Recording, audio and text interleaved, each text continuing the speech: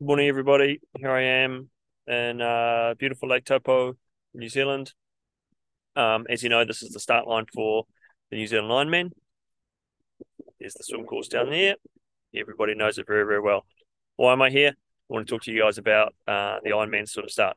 Um, Now, the New Zealand Ironman is particularly unique in that it's the only mass start Ironman event left in the world. And there's something quite special, and I think it's something that we're going to see remain for a long, long time here. Basically, because the length of the start line can be as far as you need it to be. Uh, so you can line up a whole swim course along the side of the start line, and you can head down all the way down to there before you make the first turn, which is makes it such a safe, easy to manage swim course. Um, so the rolling start is something that's come into play over the last few years with Ironman around the world. And whilst it's got serves a really good purpose in that it creates a much safer environment for a lot of people, it's also changed the way an Ironman race is tackled, particularly by people who like to be more competitive in the races. So the process is, and I'll take you a little bit further back. Initially, people would be in a mass start event, and with such large fields and very, very close quarters, it could get quite uncomfortable, and there'd be a lot of sort of collision, bumping, disruption, very difficult for nervous swimmers. And that was quite a significant thing, and it's something that's really worth addressing, and Ironman have addressed it and have done a good job of it. But the thing that I've always found with a mass start is, particularly for the more nervous swimmers, is if they just waited 5, maybe 10 seconds, let the rush of athletes go, then behind them is just this beautiful clear water that they can just get into their business and just swim their own swim and not have too many people around them causing disruptions. But that, as it happened, I made the decision to create a rolling start, which is what we have in most races around the world now. And love it or hate it, it's here to stay. Myself, I'm more of a fan of the mass start, but I have done a lot of rolling start races, and the strategy behind a rolling start is really quite important to understand. And for people who would like to be more competitive in their age groups, there's certainly some things you need to consider when going to a rolling start race. So the rolling start process itself will essentially you'll be set into groups of times. So, for example, I raced Ironman 70.3 Cairns last weekend, and we were grouped into zones. So the zone I was in was under the sub 35-minute group. And the next one was obviously 35 minutes to onward, maybe 35 to 38 and so on.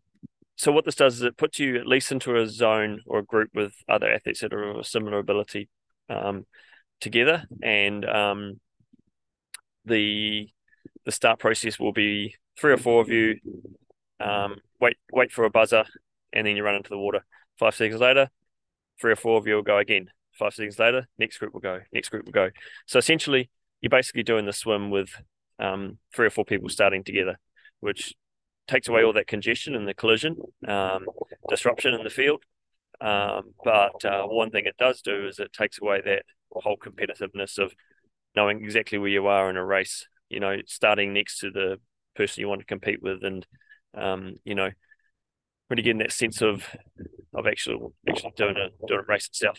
So the rolling start is more of just an individual time trial. And once you get to the finish, you can assess the results to see how you've gone against the others. And it's the way races are going now. It's like I said before, I'm not a big fan of it. I like the idea of knowing exactly where you are in your field, but I understand the reasons for the rolling start. So yeah, in Cairns this weekend, I've raced that event quite a few times before, so I'm pretty familiar with the race itself, and I thought it would be worth trying a different strategy this time. So in the past, I've always started at the front of the wave, or as close to the front as I could get, knowing that I'd be around a group of swimmers who are of a similar ability to me, and have made it an enjoyable experience. This time, I wanted to see what happens if I start at the back of the zone. A lot of people ask me, Rob, should I start at the front or the back of the wave of the zone, which is better? I've never really had an opinion on which is better, so I thought I might as well try it myself to see what I think, and hopefully give you guys some suggestions as to what I think you should do in future. So in the Cairns race, I lined up in the sub 35-minute group, and one thing I note now is that I think the sub 35 minutes creates too much a gap between the fastest and the slowest swimmers of that group. I think it'd be much better if it was a sub 30 minute. And actually, in hindsight, it was sub 33 minutes. So I'm wrong. But anyway, anything between, let's say, 24, 25 minutes, which the fastest age group swimmers will be doing, up to 33 minutes is a massive gap. There's probably 20 seconds per 100-meter difference between a 27-minute swimmer and a 33-minute swimmer, which is quite a bit. If it was a sub 30-minute group, I think you'd get a lot more similarly matched athletes, and I think there'd be the less risk of collision. And some of the experiences that I had during this race sort of goes along with those with my thinking there. So I started at the back of that wave. I got to say, it was difficult. I was watching the people at the front running into the water, and I was thinking, I really need to be up there. I really want to be racing with them. But I thought, no, this is for science. Got to do things right. So I waited and I waited and I waited. And finally I got to the start line and I took off. And I had a beautiful, clear run straight up to the first buoy. It took me about 50 meters before I sort of met the first people that had started ahead of me, and made my way past them, got around the first buoy. It wasn't too bad. Started getting a little bit of congestion around there, but it was okay, and it was reasonably easy to swim past the slower swimmers that were ahead of me. Funnily enough, as I got about 50 meters around that bend, I felt this hand on the top of my head push me down under the water, and it was from a swimmer who I sensed come up beside me, and they were going quite fast, and they were right on my hip, suddenly right on my shoulder, and then the hand was on top of my head, pushed me down. And I thought, oh, man, we're in a race. And it took me by surprise, actually. And, I'm okay with that. It's what happens in mass start races quite often. I'm used to it. I was about to react and give him a bit of a punch in the quad, or grab his foot or something, and at least try and pull him back and get one ahead of him. But I thought, oh, no, this is just let this go. It doesn't need to be one of those sort of races. But it made me think, this is obviously a faster swimmer who started from the back of the group and making their way through.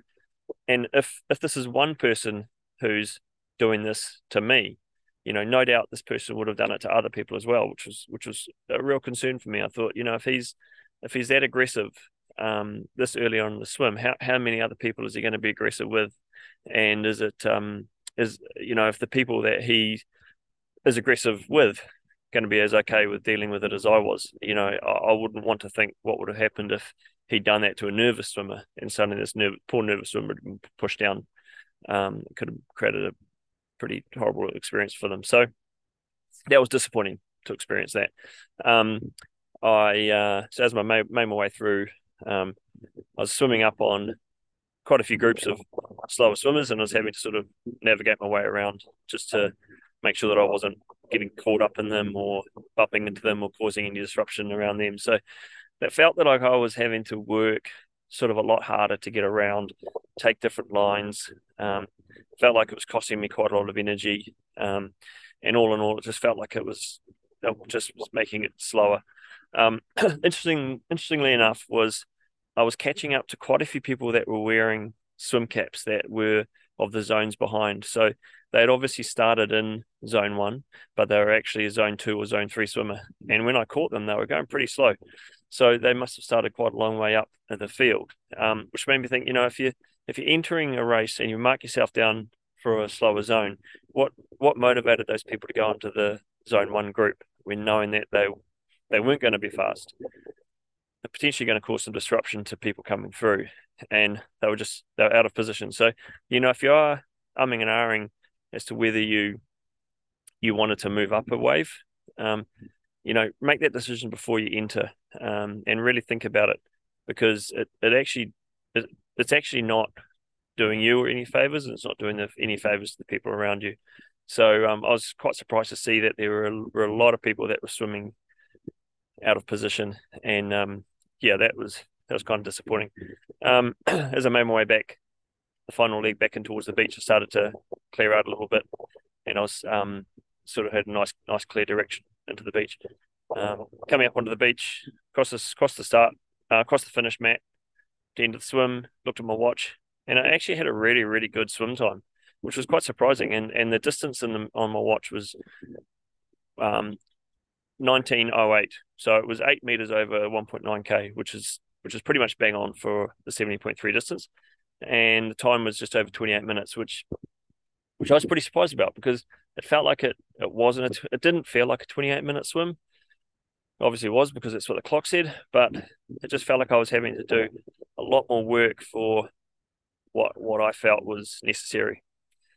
And saying that, if I'd gone into the race at the front of the wave with other swimmers that were of a similar ability to me, would I have gone faster? And that's the thing that I just don't know. Once I got out onto the bike, I didn't really feel that there was any significant drafting going on. We had a couple of people who were riding together, and it was a good group, good sized group. A couple of people got done for drafting, funnily enough, which was good to see. And so I just made sure I kept safe and kept out of any drafting. But the bike seemed fairly well controlled, fairly well managed. So I guess the purpose of the rolling start to reduce the group sizes on the road probably had a positive effect. But I think that the way the rolling start is managed by the swimmers in the race probably could have been done a little bit better. So just understanding this type of swim you are, the approximate time you're going to swim, and knowing where you should be in that start group is really important. If I look at I looked at the results from the top 50% of my age group. So I came fifth in my age group. I was eighth fastest in the swim. There were and looking at the time that I ran into the water, I was 16th in my age group running into the water. So I was actually about mid pack of my age group. I felt like I was further back than that, but I guess in zone one there were quite a few of the younger age groups as well. So yeah, I finished fifth in my age group. Of the four people in front of me, three of them had faster swim times. Sorry, one of them had faster swim time. Three of them had started ahead of me, and one of them hadn't. So that was quite interesting. And looking back through the age group results, it didn't look like there was a pattern to people being faster if they started back in the field, or if they started at the front of the field. It all seemed pretty even, but which sort of suggests to me that there's no great advantage to anybody starting at the back of the field. You might as well start at the front, or at least where you think you belong in terms of the swimmers around you, and just making it as straightforward a race as you can, not trying to get too tricky with strategy. Get in there when you think you need to be there, and don't try and beat the system by starting at the back, slingshotting your way through the field.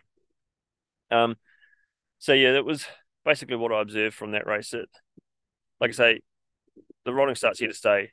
I love racing Ironman New Zealand because we do have that mass start, and it just works perfectly for this race. But I'll be doing more rolling start races in the future, and as I go into those events, I'll keep the strategy in mind that I will certainly position myself further up the field where I want to be, and just get stuck into the race in that regard. But if you do find yourself the sort of athlete where you struggle a little bit and you do get quite nervous around others, then really be conscious of just making sure that you're not too far up the field and that you're not likely to have faster swimmers flying up behind you. Just positioning yourself a little bit further back will do a lot to you and the people around you, and it'll make the race a lot more enjoyable. So hopefully this sort of makes sense. If you have any questions, just please or any comments on this, please leave some comments below.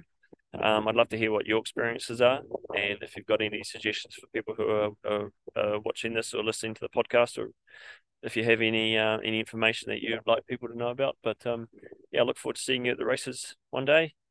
Hopefully we can share a rolling start together. Anyway, see ya.